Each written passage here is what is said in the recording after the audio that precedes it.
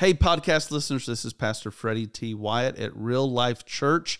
Thank you for listening to the podcast. I'm so fired up to be bringing you podcast content again on a regular basis. I hope you enjoy today. Romans 8 is so deep, and what God is doing at Real Life is so alive.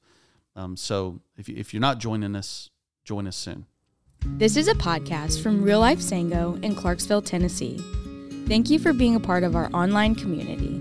We would love for you to join us at 8:30 or 10 a.m. on Sunday morning at the City Forum. In the meantime, if you would like to share a prayer request, make a financial contribution, or take a step at Real Life, you can text MISSION to 97,000. Now enjoy the podcast. Welcome to the podcast. Grant Lauda, clam chowder. What's going on? Hey, bud. Morning. It is early. Yeah. Are you a morning person or a night person?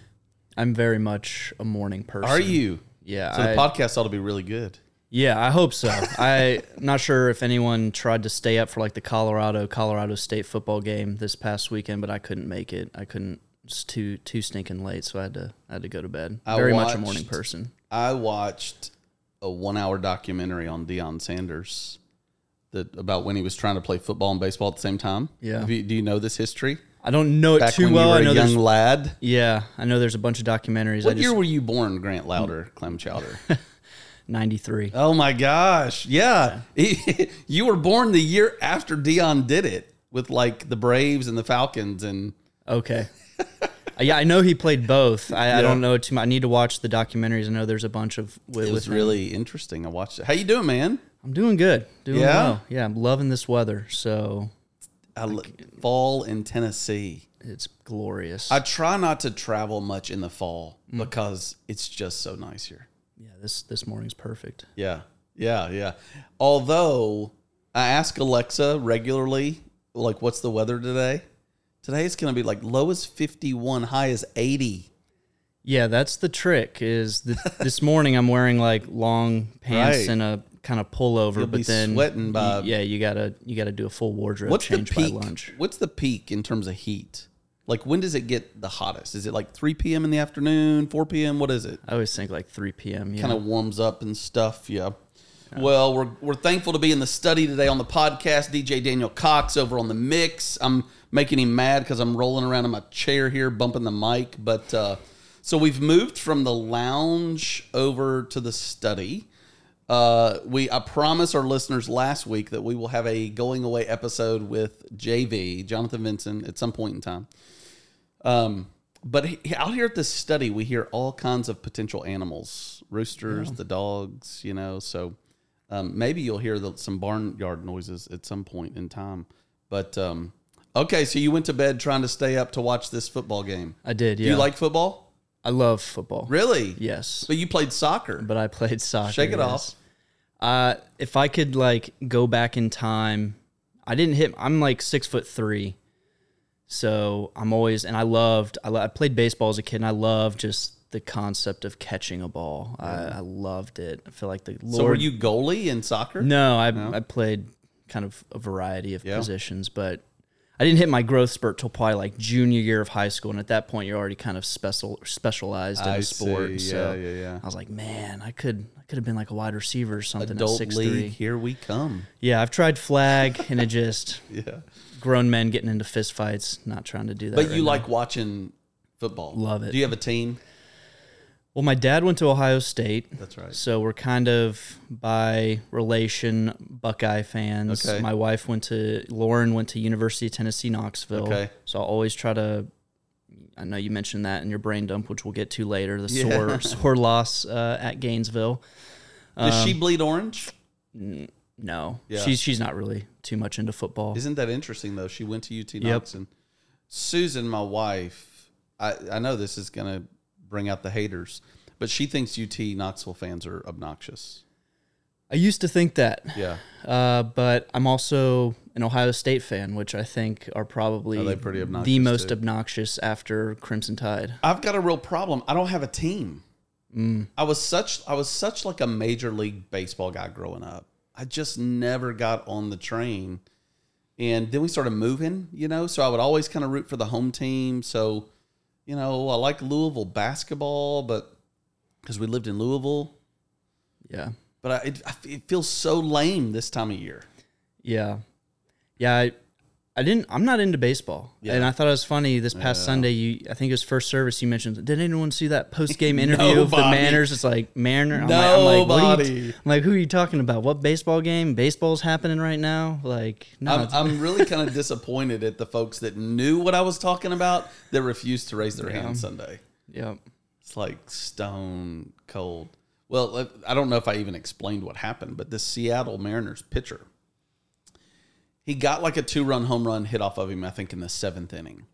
I think he was around 100 pitches or something like that. But we live in this day where analytics is ruling the day. Yeah. So it doesn't matter if the guy's tough. It doesn't matter what he's feeling. All the good stuff of sports is like getting squeezed out by analytics. So the commentary that came up after his video, like of everybody online, is like, yeah, like we're coddling players, and like even with the analytics. So like the analytics told him he didn't need to be out there in the 7th inning pitching, okay. Because it's not gonna go well. Are you kidding me? I can tell you what to do with the analytics. Like I mean, like the analytics would have told him like he has no chance to play Major League Baseball, right? So it's like, yes, what does that have to do with anything? Yes, exactly. Well, it was just like, how soft can you be while being a Major League Baseball player? Here's pretty how soft because you're a Major League Baseball player. I don't know about that. I mean, don't. In soccer, doesn't everyone as I say wear as shin guards? Yeah, as I say as a soccer player. Doesn't everyone wear a shin guard? Yeah, yeah. Yeah. Well, man, it's great to be on the podcast with you. What are you looking forward to this week in the Louder home, in the Louder world? What's coming up for you guys this fall? What are you looking forward to, man?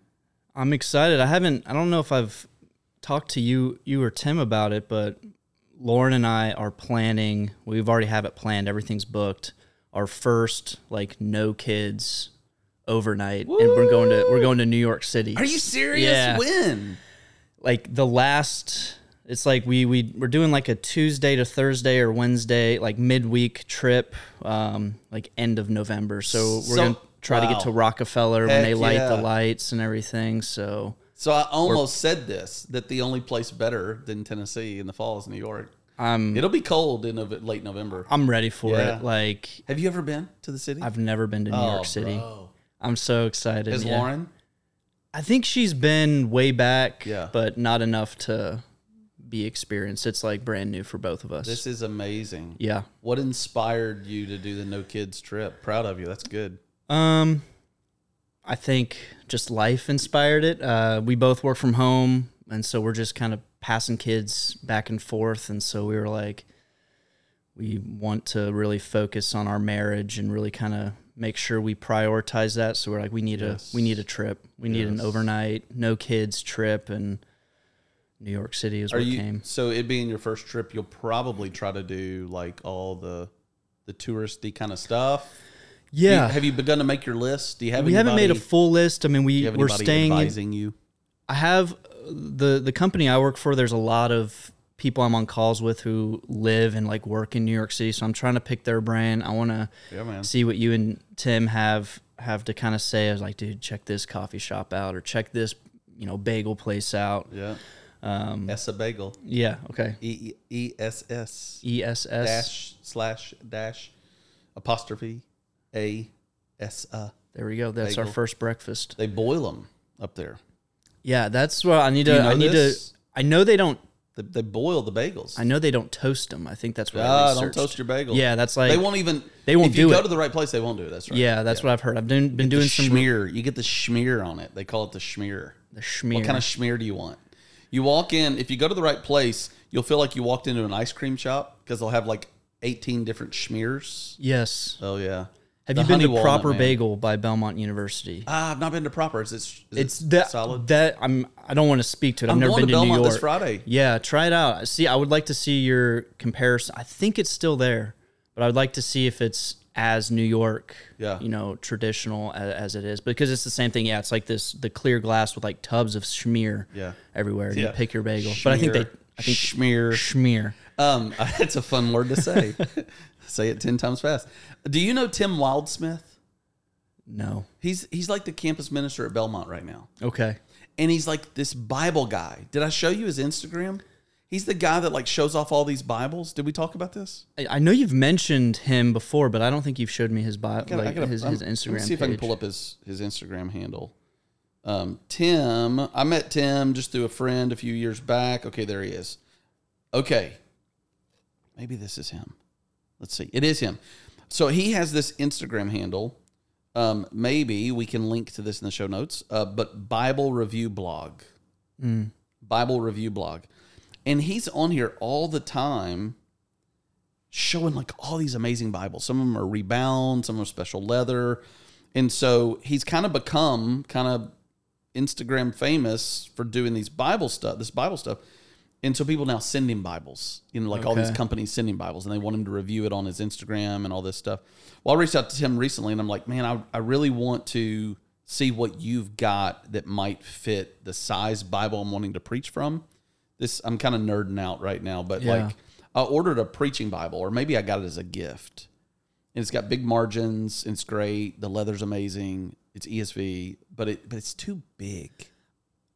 Yeah. You feel me? I was looking at, I think I was on Real Life's website, and I was just a few days ago just kind of tinkering around. Did you see a picture of me holding the gigantic And I saw the Bible, and I'm like, dear Lord, like you better be doing like some warm-up curls.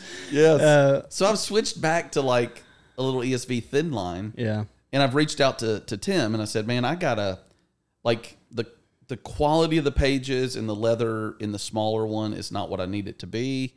Can I come see what you've got? You know? So I'm meeting him up at Belmont Friday. Nice. And he's going to show me what he's got. He was at the Bible Museum in D.C. recently. Okay. And have you ever been to the Bible Museum? I have not. I haven't either. Road trip. Yeah. Anyways, yeah, that's a rabbit trail. But Tim Wildsmith, Belmont. Schmear, proper bagel. Your New York trip. From Schmear to... This is random, but what airlines are you flying? I'd have to check our booking. Yeah. Dude, I fly Southwest everywhere now.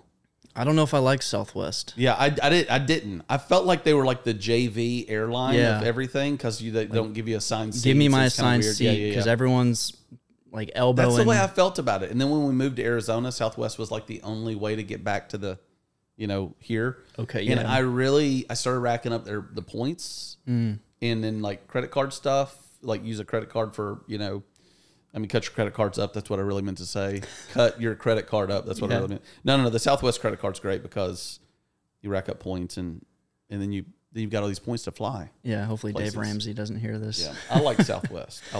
Hey man, I'm excited about being on the podcast. Why don't we take a break, come back and talk a little brain dump and sermon stuff? Sound good? Let's do it. All right.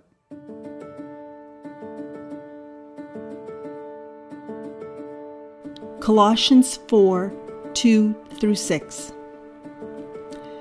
Continue steadfastly in prayer, being watchful in it with thanksgiving. At the same time, pray also for us, that God may open to us a door for the word, to declare the mystery of Christ, on account of which I am in prison, that I may make it clear which is how I ought to speak. Walk in wisdom toward outsiders, making the best use of the time. Let your speech always be gracious, seasoned with salt, so that you may know how you ought to answer each person. Alrighty, welcome back. So, if you aren't a part of this email chain, I highly recommend it, but Freddie T send out these brain dumps. Are they every Sunday evening, like on the dot, or is it? Good question. Grant Lauda Clam Chowder is new to real life, so he doesn't know the history of the brain dumps. I don't. I had a consistent run for a while. Okay. And then kind of our time made it intermittent a little bit. And then the summer I dropped off a little bit. I love doing the brain dump. I love doing it. But it's really just kind of how deep my Sunday goes. And if I get too deep in the evening and then I get too tired and it's done, dead in the water. But I'm really excited to bring the brain dump back. I love it. Unfiltered. I have some questions. I was going through it and man, I'd love to dive into some of these more. You like the brain dump? I do. What do you like about it? I like unfiltered. Yeah. Like Just again, stream of consciousness. I'm here in it comes, marketing and advertising, so everything's always buttoned up and polished. Got So it. something that's just, this is what I'm thinking right now. Yeah. Bullet points. Well, the way you say that, it makes it sound like it was like a really great strategy of mine. It wasn't strategy. It was like the only thing I can do. Like I can talk in coherent like blocks, but writing is much more difficult for me, Okay. So like this rapid fire really works. And I don't know, like when you can scan something, I feel like people are more likely to read something when they can scan it and pick out the nuggets and find what they want. But anyways, yeah. Welcome to the brain dump, man. Yeah, the brain dump, I'm loving it. I'd love for you to dive in more. The second bullet point, my wife and I, we've been going to the 8:30 service, and we actually get called out, I think, at the last bullet point of be on time. I wasn't thinking about you, I promise. But there was insane traffic on 24. So we were actually, so this past Sunday, insane traffic on 24, bad crash. So we were like 30, 40 minutes late. Were you really? Yeah. Because you were coming from exit 8 From area? exit 8, yeah. Wow. So, and they closed it right at exit 11, so they were diverting all. Where'd you go? Well, they closed, like you could get off at exit 11, I got you. but you couldn't go the past. traffic was thick. Yeah, so I missed the second bullet point: the worship, the prayer, the weeping, the hands lifted high. Oh, wow. The reverence. Yeah. Do you want to kind of expand on that for those who maybe missed this past Sunday? No, my whole ministry, man, I've had a longing to experience the manifested presence of God in worship. The scripture says that God inhabits the praises of his people. Yeah. And so God is everywhere. We talked about the omnipresence of God in our sermon series this past summer. But God makes his presence known in special and powerful ways at times. So I've always longed for worship gatherings to be marked by the manifested presence of God. And then convictionally, Jesus said, my house shall be called a house of prayer. Yeah. But it's always challenging, because if you have a healthy church, you're always going to have unbelievers mixed in. You're always going to have guests mixed in. You're always going to have a pretty broad swath of like where people are spiritually. So I've kind of lived in this tension of wanting to have more like corporate prayer times. I mean, one of your first experiences at Real Life was on the land in a prayer circle with a bunch of strangers. Yeah.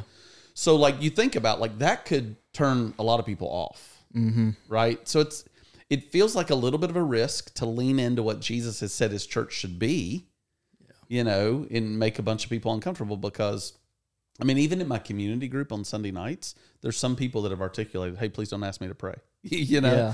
And I'm like, well, not week 1, maybe not week 2, but put your seatbelt on, you know? Anyways, so Sunday, Steve and I had kind of worked on a song where we had some scripture reading in between the verses and choruses a little bit. Okay. So Sam and Clay read scripture in between some of the songs. Death was arrested, and that made for a powerful moment.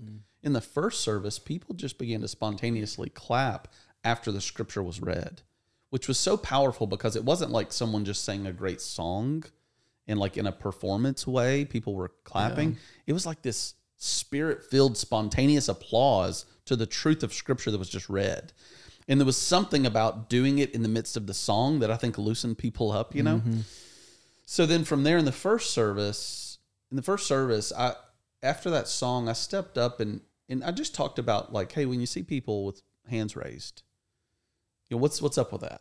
And I just talked about how like raised hands can be expressing different postures to God. So I talked about a baby in their crib wanting to be lifted up into the safety of their, That was convicting for me, by the way. I'm a arms crosser, hands in the pockets. Are you really? Look at you, I'm a young guy. Yeah. Like, all right, well, there you go. Well, it's like, it's when you read through this, and I want to preach a sermon series on this sometime, but when you read through the scripture, you just see a variety of physical postures. And I feel like it's appropriate that if we're experiencing genuine worship, then we're going to experience a variety of postures mingled all throughout, and then as worshipers like you and I, like we would be compelled to get on our knees, whether we're in private worship with the Lord or public worship with the Lord. Like we would be compelled to lift our hands to the Lord. And, because the scripture literally like commands, like lift up holy hands to the Lord, Anyways, so in the first service, we had a moment where I kind of gave some different examples of why someone might lift their hands up. I was like, what do you do when somebody pulls a gun on you? Mm-hmm. Surrender, right? My hands up. I can't give a hug to Lauren with my hands in my pocket. I love that. Raise my hands. The affection. That's good. Yeah, that's good. Yeah, well, I'm just going to love you with my words, Lauren. You know I love you, but I'm uncomfortable putting my arm around you. Wow, that'll preach. So anyways, what I really wanted to do was help people create. So sometimes your heart follows your body. But definitely your body ought to follow your heart. So like if you're experiencing great reverence, then it's good sometimes to stand and cover your mouth out of reverence. I'm not going to speak in the presence of God. Other times it's good to get on your knees. If you're celebrating, like fist pump, right? It's like your team just won the touchdown, right? So anyway, so I'm explaining all this. What I really wanted people to experience is we had just sung this song that said, your grace so free washes over me, your love poured out. So I wanted people to not blitz by that moment and really have an experience with the Lord as they're renewing their mind to his grace washing over them. So I just kind of I said, if you're comfortable, just open up your hands as a symbol of that your heart is open before the Lord, That was in the first service. And it seemed like a sweet time. And then I invited our elders forward for folks to come forward and have prayer with them if they needed to. And I think there was a little bit of response. In the second service, the first service went too long. So in the second service, I was like, okay, we got to tighten that up a little bit. And that'll be one of the beauties of being in our own building is we won't feel like we've got to be out by a certain time. But at least in the last service of the day, whatever that is. Anyways, in the second service, I just invited people to come and have the elders pray for their families. And the people were just responsive. And people began to line up and people just began to weep. There was, you just felt the need. A need was being met. There was it was really beautiful. And in the second service, there was a young woman that, like toward the end of the prayer time, she just was kneeling at the altar with one of our elders, and she just began to weep. And it was loud. Like it was loud. And it was the most refreshing thing I've experienced in worship in a long time, because of course the presence of God ought to make us undone. Yeah. And Grant, we're so sophisticated, we're so buttoned up, we're so polished, we're so, that there's a rawness that I think it just brought so much pleasure to God. I read Bing, one of our elders' messages to the prayer team yesterday. He emailed and he told them that somebody told him, I was praying for you as you were praying for the church. Like as people would come up and pray, Yeah, so I've had two people come up to me since then. I saw one guy at a volleyball game last night, and anyways, he said, hey, that was the first time I've ever raised my hands in worship. Love it. Like ever. Yeah. And our physical posture, I said this, our physical posture is no guaranteed indicator of what's going on in our heart, right? Jesus once said to these religious leaders, you honor me with your lips, but your hearts are far from me, right? So you can raise your hands, you can get on your knees, you can sing really loud, and your heart not be truly engaged with the Lord.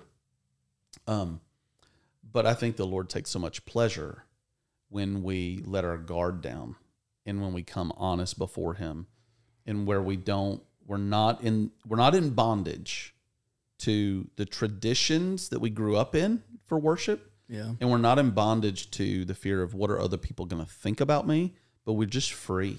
And that's what the Bible says, where the Spirit of the Lord is, there's freedom, right? We're just free in the presence of God to respond to him in an appropriate way. So that was a bit of a long recap from Sunday, but it was so powerful. It felt like one of those moments, when who did Jesus go up to the Mount of Transfiguration? Peter, James, and John. Take him up to the Mount of Transfiguration, and they're like, Jesus, let's stay here. Let's build some houses up here. We'll just stay at, it felt like one of those moments. It's like, Lord Jesus, can we just stay here? Yeah. And so like literally people are, like after the service, they're like, hey, we need to do that. Like every, so it's like, yes, we've tasted and seen that the Lord is good. We want more. We're hungry, God.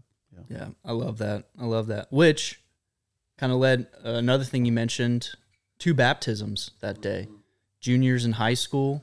You said that were they football players? One of them was, yeah. I told you about what's going on with the Clarksville football team, and I'm super thankful for the coaches there that, they don't force any of the players to sit under the devotions.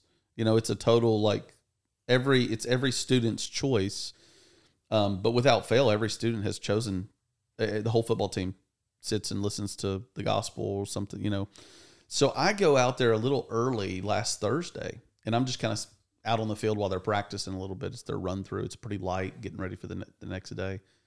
And one of these juniors, big old dude, Donovan, comes up to me and it's like, hey, man, I'm thinking about getting baptized. I'm like, really? Anyways, we started talking. I'm like, what about this Sunday? And then I saw his parents at the game Friday night. And I sat down with him, and I'm like, hey, what do you think? And they're like, yeah, we're fired up. And his dad's like, I just want to make sure that he's, really serious about a personal relationship with the Lord, that this isn't just like a religious event. And I'm like, yeah, this is awesome. So yeah, 2 juniors in high school, and one of them I didn't know that I'm getting to know, and Jacob, and that was beautiful. Clay knows him, and he's plugged into the student ministry, and awesome. Yeah, man. That is so cool. I tell you, I don't know if you saw a picture of all the football players. Like, there's several football players come to our church, and one of the coaches that doesn't regularly come, he was there. It was just beautiful. I love when those guys get a picture after one of them gets baptized. I'm just like, yes, that is beautiful. Yeah. That is so good. Man, I need to go to some football games. Come on. I think y'all play Rossview this weekend. So it's not this weekend. We play Dixon at home this weekend. We play Rossview in soccer today. Girls soccer. Maybe I'll go. That's your sport. Let's go. That's your hobby. That's your. I don't even call it sport. It's your hobby. Soccer. Hobby. Oh man. What else, man? What do you got? I loved the God has purpose in your pain, every drop of it.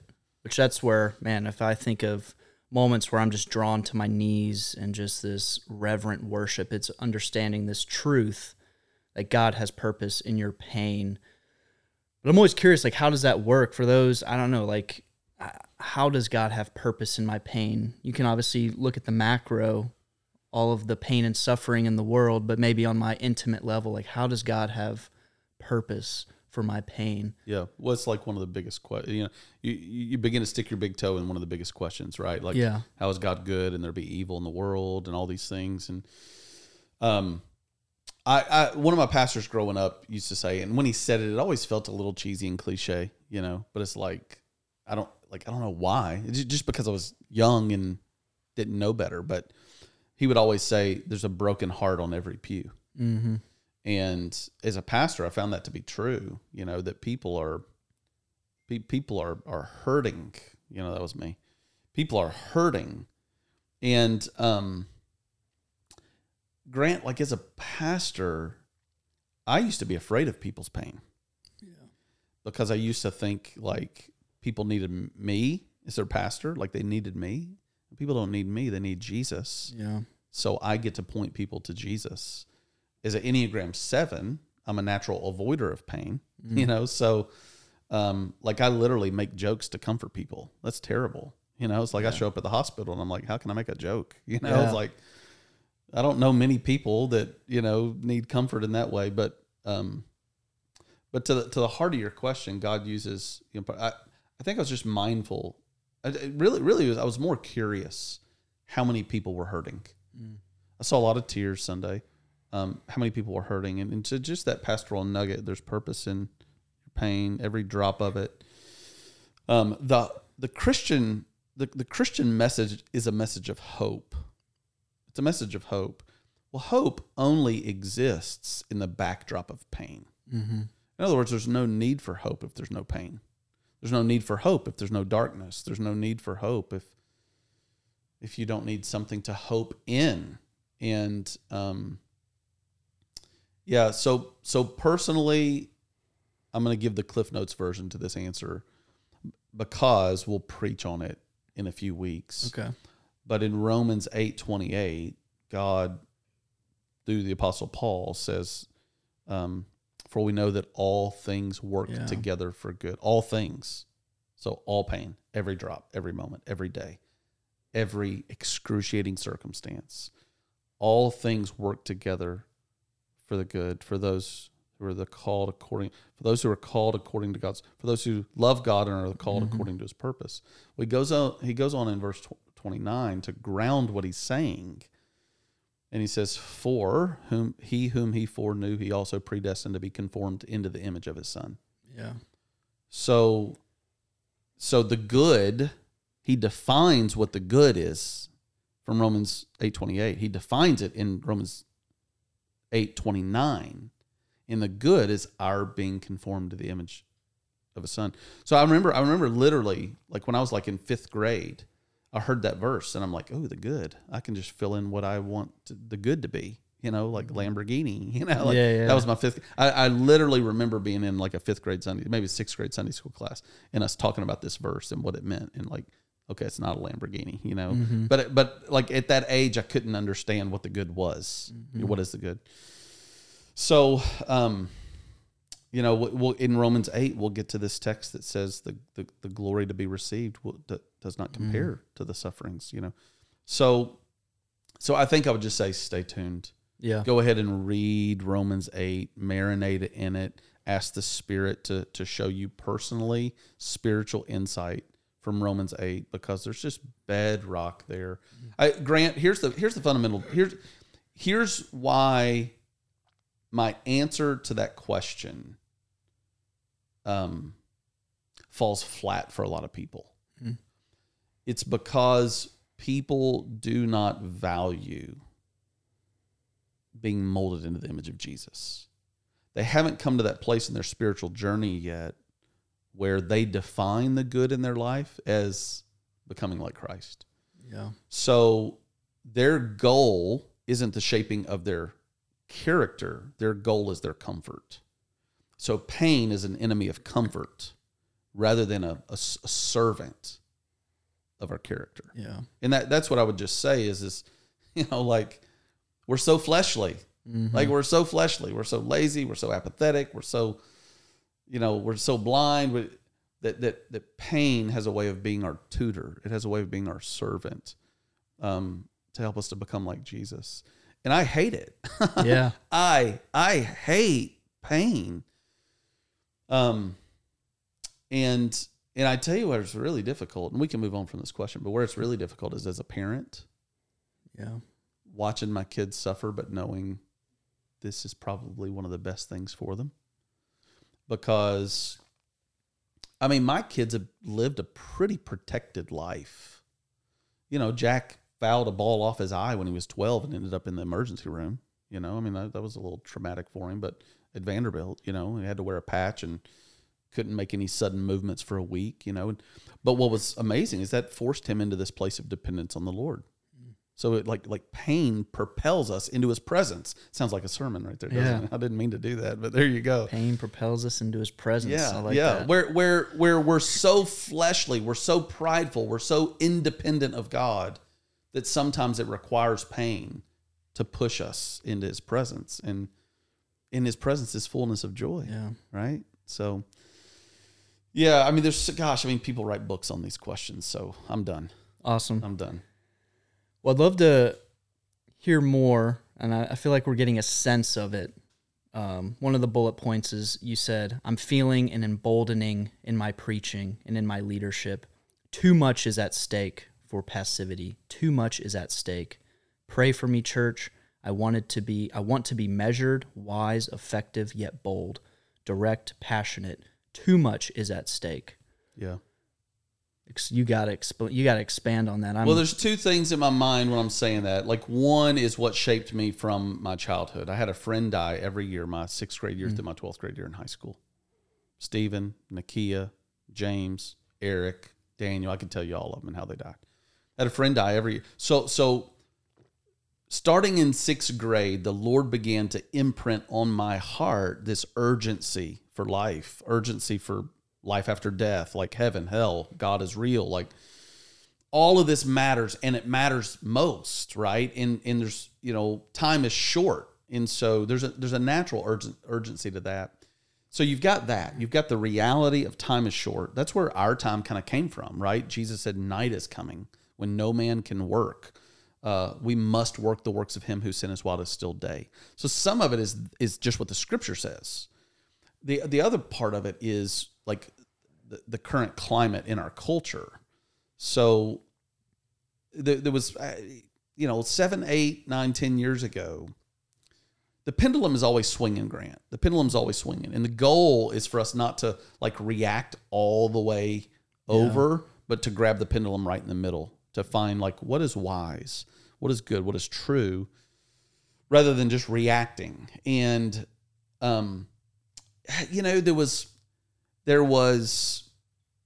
there's been this like macro reaction and a little bit of a micro reaction to the negative weaknesses of the church. Mm-hmm. And so one of the negative weaknesses of the church is, I think 20 years ago, there was a sense that the church wasn't relevant. So there was this emphasis on we've got to be relevant. We've got to be relevant to the culture. Yeah.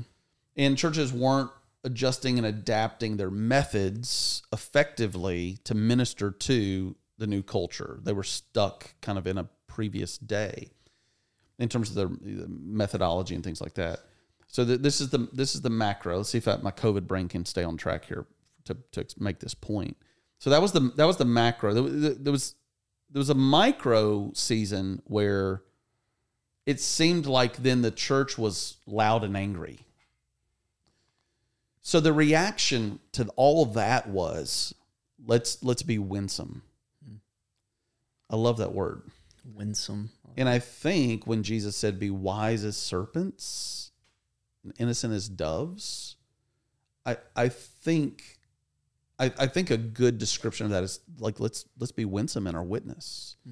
In other words, there's a lot of annoying Christians out there, right? And like, there's nothing about being annoying that pleases the Father. He wants us to be winsome in our witness. But I do think that this pendulum swung way over here where a generation looked at how the church addressed homosexuality. Yeah. And we addressed it as like being angry, right? Preachers banging on pulpits, being really loud, and we got it right, but we got it wrong because we got the tone wrong. So the tone wasn't like clear and compassionate. The tone was like angry and, kind of in your face. Well, so the reaction, the pendulum swing was over to winsomeness. And in winsomeness, we lost a backbone. Like in our efforts to being relevant and winsome, we lost spiritual grit. We lost conviction. We lost clarity in the pendulum swing. Yeah. And so I don't think I swung way over here personally, but I definitely think I was like kind of in the swing, and I'm definitely like in a church culture, not real life. I just mean like among like pastor circles and leader circles, that we're navigating these movements. Yeah. I may be talking in ways that people don't know what I'm talking about. And so forgive me for nerding out a little bit here. But I say all that to say there's something that's going on in my heart, a sense of urgency. Some of it is being a dad and feeling like as a pastor, you can stay pretty insulated from the world and culture if you wanted to. Like you could just only like stay with Christians, not know what's going on in the world. Well, as a dad with kids in public school, you get a firsthand look. So I think there's a passion for me in contending for the souls of my children and the souls of their friends. So yeah, I just think that the moment is an important, urgent moment, and it requires great boldness. But when I say boldness doesn't always mean loud. Yeah. And boldness certainly doesn't mean angry. But there's got to be a directness about our clarity. We can't be fuzzy about what is true. And I feel like a lot in the church have lost their way in an attempt to be winsome and loving, compassionate. We've lost clarity. So Jesus' ministry, one of our values at Real Life is grace and truth in relationships. So we got to pull those together, grace and truth. Truth has to be clear. Grace has to be real, shape our tone, So I don't know if I've answered your question or not. It's more just kind of stream of consciousness of what am I saying there? It's more of just like, it's literally brain dump. It's like soul dump. This is what I'm feeling right now. Yeah.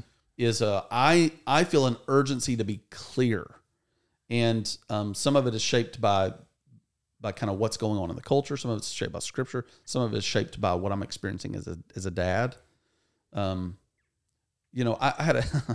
had somebody request to do a wedding for November of 2024 the other day. So I began to think about the calendar, and I'm like, oh my goodness, that's Jack's senior year. Mm. Oh my goodness, I'm about to have a senior in high school. Well, what's after that? Well, he's out of the house. Oh my goodness. So I feel this urgency as I see my teenagers coming through our home, and as I think about their friends coming through our church. Like the time is so short for us to deposit, like a load of truth into their hearts. So the book of Jude talks about contending for the faith. The author of Jude said, I was going to write to you about how wonderful the gospel is, but I felt it necessary to write to you to contend for the faith.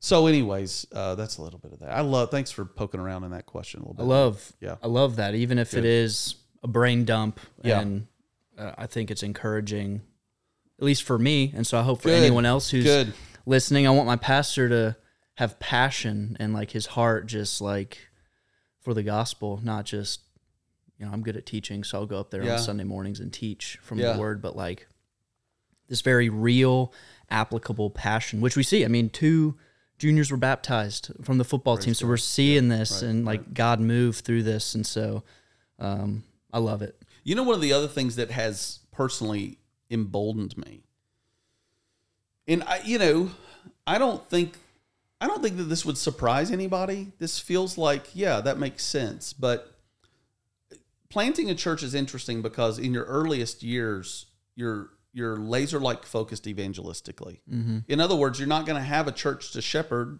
and you're not going to have people to disciple if you don't reach the lost, right? Yeah. So, that's why new churches grow faster than existing churches. It's because there's this intrinsic DNA that if they're going to exist in 2 years, they actually have to reach people. Where you drive around town and you see established churches, they're going to be just fine next year if they don't reach a single person. Yeah. A new church plant, no, if you're going to exist next year, you got to reach people, right? So that's beautiful, right? But the thing about, let me see if my brain I'd start telling a story to make a point and I forget the point. I'm going to pull it back in. Hang on, bear with me here. Okay, Colossians says, "Bear with one another." Hang on, it's circling the planet. It's coming back around. What were we just talking about, Grant? Your passion. Yes. And the high schoolers getting baptized, right. Sense of urgency. So what did I say about that, though?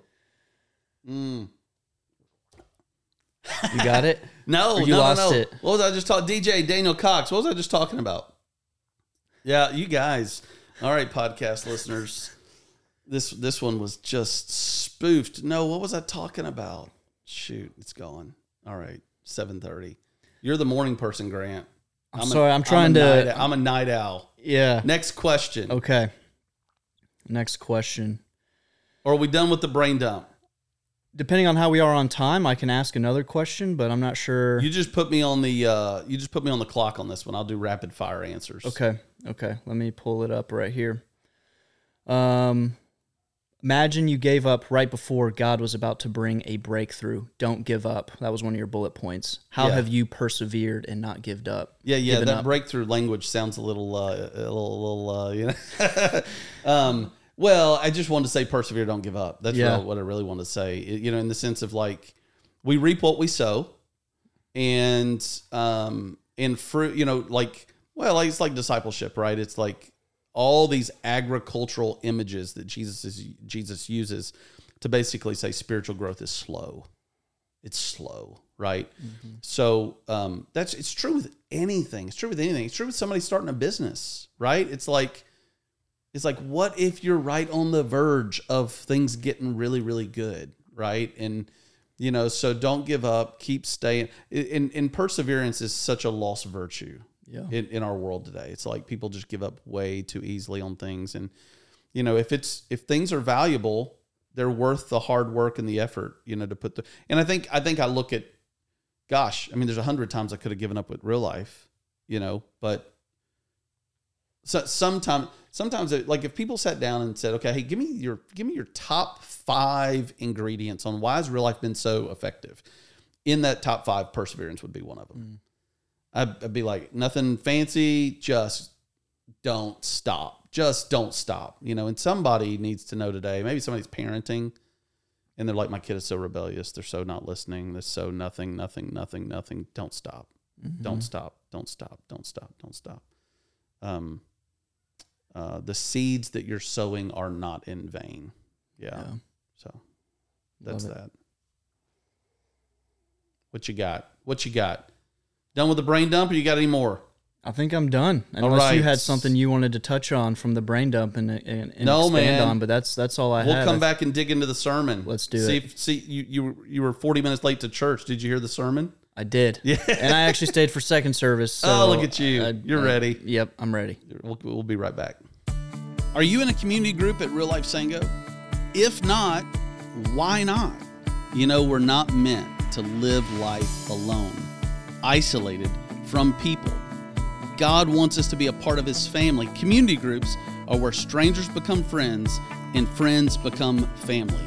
Let's not let the ideals of our culture today, of consumerism and radical individualism, isolate us from the family of God. Take a step today. Find your people. Step into community. Text mission to 97,000 and scope out the community groups. Sign up for one. Don't wait. Find your people today. All right, we are back. Grant, how much do you love Romans 8, man? I love it. Isn't it? It's foundational, so good, isn't it? Yeah, you could just camp in this for all eternity. No, it's exactly the way I feel. I feel like I could keep preaching on the same text because it's just there's so much to get out of it. Well, man, I know you got some questions you want to talk about on the sermon. What do you got? Yeah. I'm going to just kind of read just so it's kind of fresh in our minds, just verses 5 through 8. That's what you taught on. So Romans 8, 5 through 8. For those who live according to the flesh set their minds on the things of the flesh, but those who live according to the Spirit set their minds on the things of the Spirit. For to set the mind on the flesh is death, but to set the mind on the Spirit is life and peace. For the mind that is set on the flesh is hostile to God, for it does not submit to God's law. Indeed, it cannot. Those who are in the flesh cannot please God. So my first question, how, and maybe explain it, because I think you kind of even touched on it in the last segment of how have you experienced life and peace that is a result of setting your mind and walking in the Spirit? Yeah. I think you touched on comfort. I think a lot of times I think, life and peace, my kids are going to not, everything's going to be hunky-dory and perfect and no problems. But I'd be curious to hear your thoughts on that. Yeah. Well, the lusts of the flesh are so real and intense. And every time I'm tempted to give in to a lust of the flesh, there's a real battle there. And when I crucify the flesh, when I submit to God, when I choose obedience over disobedience, there is such a sweetness. There's such a pure sweetness, such a joy in knowing that I obeyed the Lord. Yeah, and there's just an accompaniment. There's something that accompanies obedience in my experience. It's exactly what Paul's saying here. It's life and peace. And the best way for me to describe the positive side of life and peace is describing the negative side of when I choose to give in to the lust of the flesh, that experience is it's just so blah that it's the opposite is true. So man, it is like literally as granular in the nitty gritty of my daily life, in the deepest part of where I'm making decisions when I'm in a spiritual battle and I choose to trust Christ, to walk with him, to obey him, as opposed to giving into the lust of the flesh. It's so sweet, man. So, gosh, I mean, honestly, that can happen anywhere, like anywhere, sometimes in the strangest places, there's a temptation of the flesh that comes up, and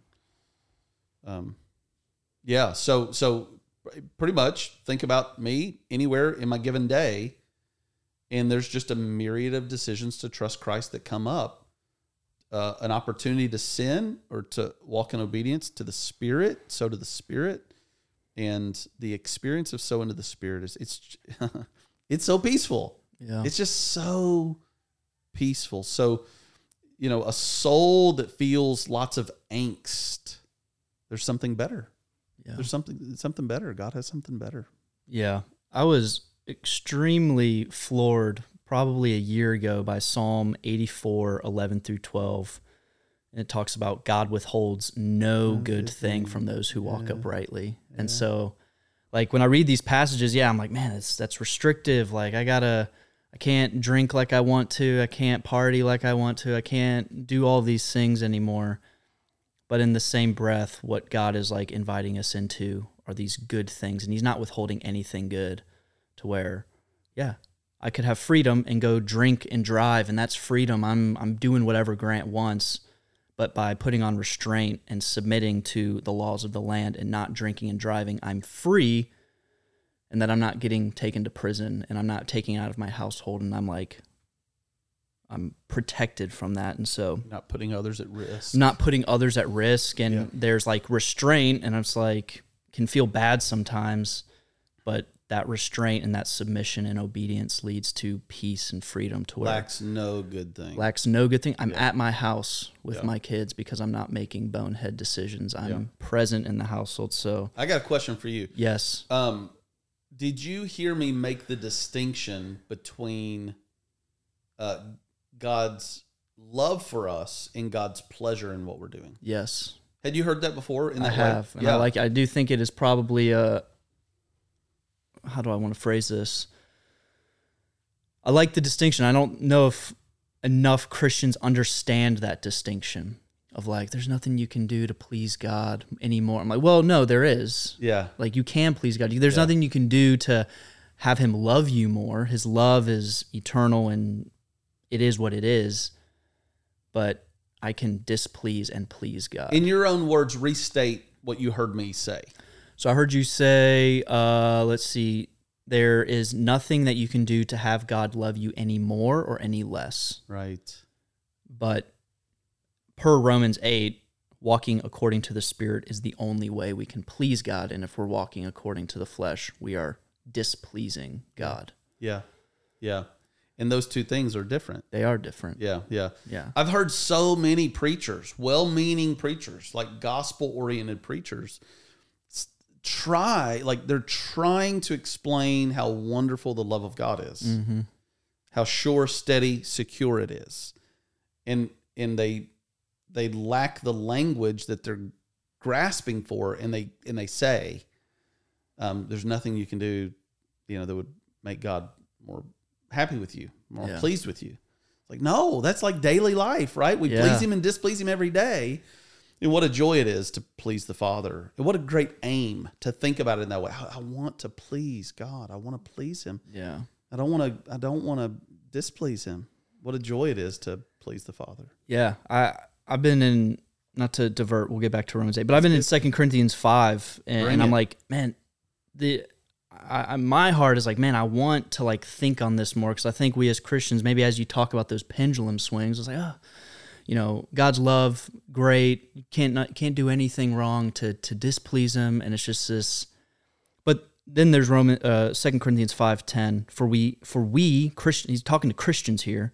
For we must all appear before the judgment seat of Christ, so that each one may receive what is due for what he or she has done in the body, whether good or evil. So I'm like, I'm still going to stand before Christ. Yes. And Yes. I'm going to give an account Yes. for every single thing I've done. I'm saved. There's that love. I'm saved by, hallelujah.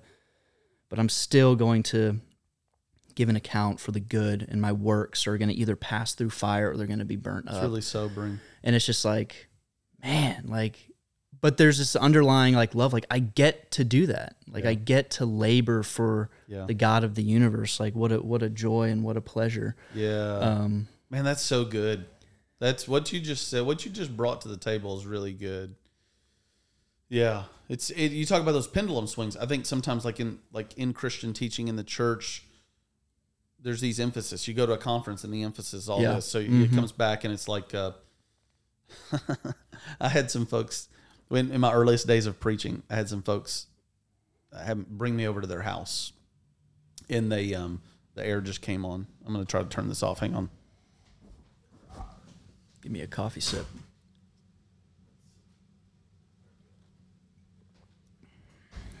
Okay, it should go off in here in a second. I didn't want it to drown out them.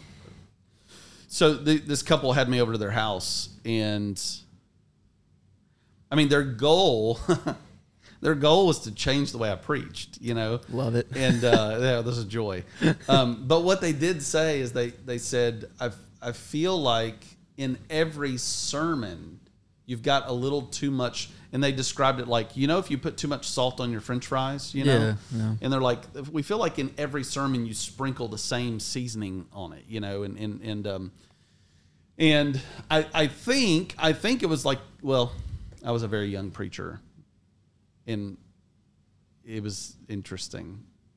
Why was I telling you that? I was telling you that because what you just brought up about judgment, people might think that conflicts with God's love. Well, no, it's the full package, right? It all goes together. And Charles Spurgeon once said, every good sermon needs a good follow-up sermon. It's like if you preach a great sermon on God's mercy, you need a really solid sermon on God's wrath, right? Otherwise, you don't get the full picture. Yeah. I love that. Love it. Air turned off too, so. The air is off. I have a question. What you got? Romans 8. So I think there's a lot of talk, and I'm always like, how do I help someone? Yes. Or how have you, or how can someone be able to place, like how are they able to discern that thinking that we've discussed? You mentioned like being in the grocery store looking like we're drunk because we catch that thinking before it leads to action. How have you, or how can someone be like, man, I have no idea how to catch that thinking. I just feel like one moment I'm doing A, and then the next moment I'm deep in sin. How have you, or how can someone really train in that area of discernment to where I catch that thought, and I'm a crazy in the supermarket. I'm like batting my head. I'm like, no, get those thoughts out, and then I set my mind on things of the Spirit. How can you discern and get that granular? It's for me, for unmarried people or single household people, this could be more challenging, what I'm about to say.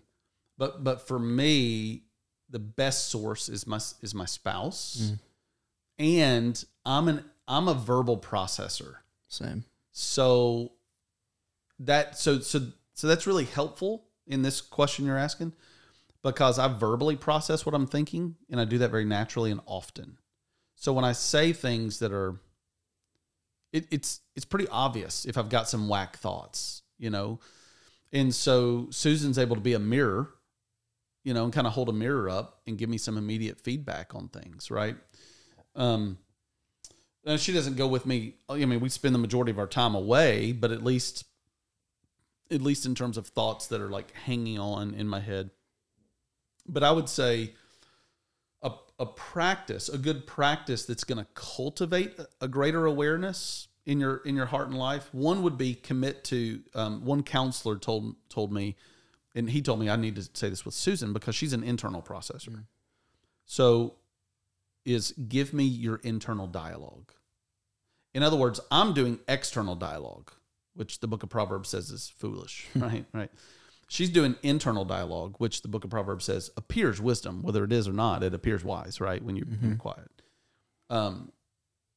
So I ask her, give me your internal dialogue. So if you're not given toward like external dialogue, then committing to doing more of that so that you can hear what's in your mind, like out loud, and be held accountable to it, that's helpful. Sunday, I mentioned journaling. Yeah. And I think that's really, really helpful. I think doing those things, Grant, like, I don't necessarily think like it's going to help you. It's like, okay, so what do you do at the grocery store? You're not journaling and you're not talking to your spouse, right? But if you do those kinds of things more regularly, I think you're going to be a little more dialed in to capturing those thoughts. The book of Corinthians talks about taking every thought captive. You know, so I think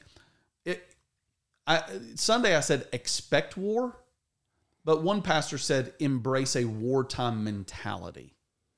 So as much as you may not want to be in a spiritual battle, I think embracing the reality that you're in a spiritual battle helps you be alert. And then if you're committed to wanting to honor the Lord with your thoughts, then doing something like journaling or, you know, bouncing them off of a friend or a spouse or something like that. Yeah. Is that helpful? Yeah. Yeah. I think that's awesome. Let's do one more question and we'll wrap for the day. Okay. This one is more good, question. Man. Romans 8. Oh my goodness. Romans 8, 5-8. So if this Sunday or I'm hearing this passage for the first time, this is all I know about God, the gospel. Yeah. I might read this and I might ask the question, what if I don't walk or set my mind enough on the Spirit? What if I just don't do that enough? Will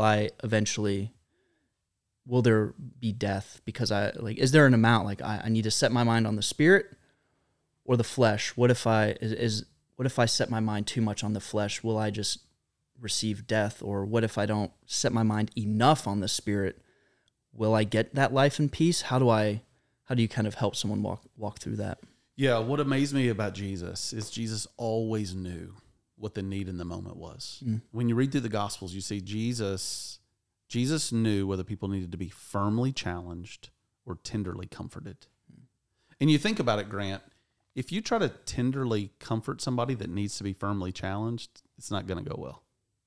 And if you try to firmly challenge somebody that needs to be tenderly comforted, it's not going to go well, right? You'll crush them, right? You won't have any effect on the person that needs to be firmly challenged. If you just give them tender comfort, you won't have any effect. Jesus was so beautiful and brilliant how he nailed it every time. He knew what the need in the moment was. So in this situation, if somebody's coming to me, I want to discern what's going on in their soul.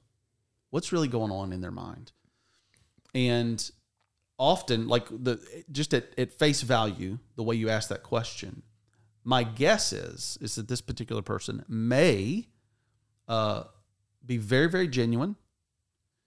They may be very serious about the outcome. They don't want death. They want life and peace. They don't want hell. They want heaven. They may have a holy fear of God. They may have a real sensitivity toward their sin. And what I often see as a pastor is that people often, those tender souls that are sensitive to the Spirit and have a keen awareness of their own sin, they'll read a passage like this and they'll get kind of consumed with it, and it'll kind of be the only note in their head, the only note in a song. And as a result, they will get fixated on introspection. And what I mean by that is they begin to examine their life under a microscope. Am I living according to the Spirit enough? Am I doing enough? Am I doing enough? Am I doing enough? And here's what I'll say to any soul in that state is that you will never find rest for your soul by looking at yourself. Yeah. It's healthy and important to examine your own life. The Apostle Paul said, make your calling and election sure. So there's a healthy introspection, but there's an unhealthy introspection. And so where do you hit that tipping point? It's where your hope lies. So if someone moves from healthy introspection to then moving into this state where they're putting their hope in their own ability to sow to the Spirit, then that they've entered into unhealth, because we've got to put our hope in Jesus. Mm-hmm. We have to put our hope in Jesus. So there are real spiritual tensions that we have to manage. It's like a rubber band. It's like you pull a rubber band back without like setting it loose, right? It's a real spiritual tension. And the real spiritual tension is examine yourself and hope in Jesus. Mm-hmm. It's hard to do both of those at the same time. It's hard to do them, and I'm thankful that that's why most of us get a lifetime to grow in our relationship with God. We'll get better and better and better at it. But if somebody was hearing this for the first time, and they're like, well, I want to sow to the Spirit. I want to sow to the Spirit. Well, the first thing I'm going to do is make sure they're in the Spirit. Yeah. Make sure they have the Holy Spirit. Make sure they've trusted in Christ, that they know He died for them, that He loves them, that He rose victoriously to give them eternal life. And then as they're eager to sow to the Spirit, just keep pointing them back to Jesus. Mm-hmm. Our hope is in Jesus. He's the rock, not your hope, not your sowing in the Spirit. Now, I don't know if that's what you had in mind when you asked that question or not, but that's what came to my mind when you asked that question. I think it gets to the love of God and the pleasure, like pleasing God, of there's these, no man, no principality, no power can ever pluck me from the hand of God, because I've put my hope and trust in Him. Yeah. But then there's this kind of dichotomy of like, well, I have to daily, make these decisions and work and take responsibility as I'm kind of engaging with God's grace and kind of trusting in that. So yeah, that's where I always want to you'll never on your own, like you said, you'll never walk enough according to the Spirit to inherit that life. Like that life, your life has been given, everlasting life has been given through Christ. But there's these kind of, it's just kind of a fun kind of thought exercise I do of what is my hope in? Am I trying to earn salvation or earn this, or am I really operating from this reverent just hope and praise that God has, rescued me already, and I'm adopted, and I'm perfect, but I'm also being perfected. And so it's just this kind of, trippy dichotomy that is I'm already perfect, but I'm also being perfected in the flesh. I'm in the image of Christ, but I'm also being formed in the image of Christ. So it's I put my hope in that I am in the image of Christ, and hope that, the Holy Spirit I can look back and see progress. Not perfection maybe in my life, but just some good progress by the Holy Spirit. So, well, what does the Scripture say? That God's ways are higher than our ways, right? And so we like to bring things down to our level, but God's always pulling us up to, to His level. And what you just said, it's like Jesus was fully God and fully man. Well, understand and explain that perfectly, right? No, it's there's a divine tension there where it's well, how do those two go together? Well, it's a miracle how those two go together. Mm-hmm. Well, how are you seen perfect in the eyes of God, and you're being perfected? How are you seen as righteous? Yep. It's kind of that beautiful matchup there. Man, this is really good stuff. I love it. Yeah, podcast listeners, I hope this has been an encouragement to you today. We are committed to consistency and bringing you back on the podcast. So thank you for listening. Share the podcast with somebody today. Grant, Lauda, Clam Chowda. I'm fired up about your New York trip, man. We're pumped. Yeah. Look forward to this. We'll keep you updated. DJ Daniel Cox, thanks for making us sound good today. And listeners, we love you. We're praying for you. Keep it real. Keep it Jesus. Thank you for listening. We trust that God is stirring something special in your heart today. We hope to see you on Sunday very soon. Keep it real. Keep it Jesus.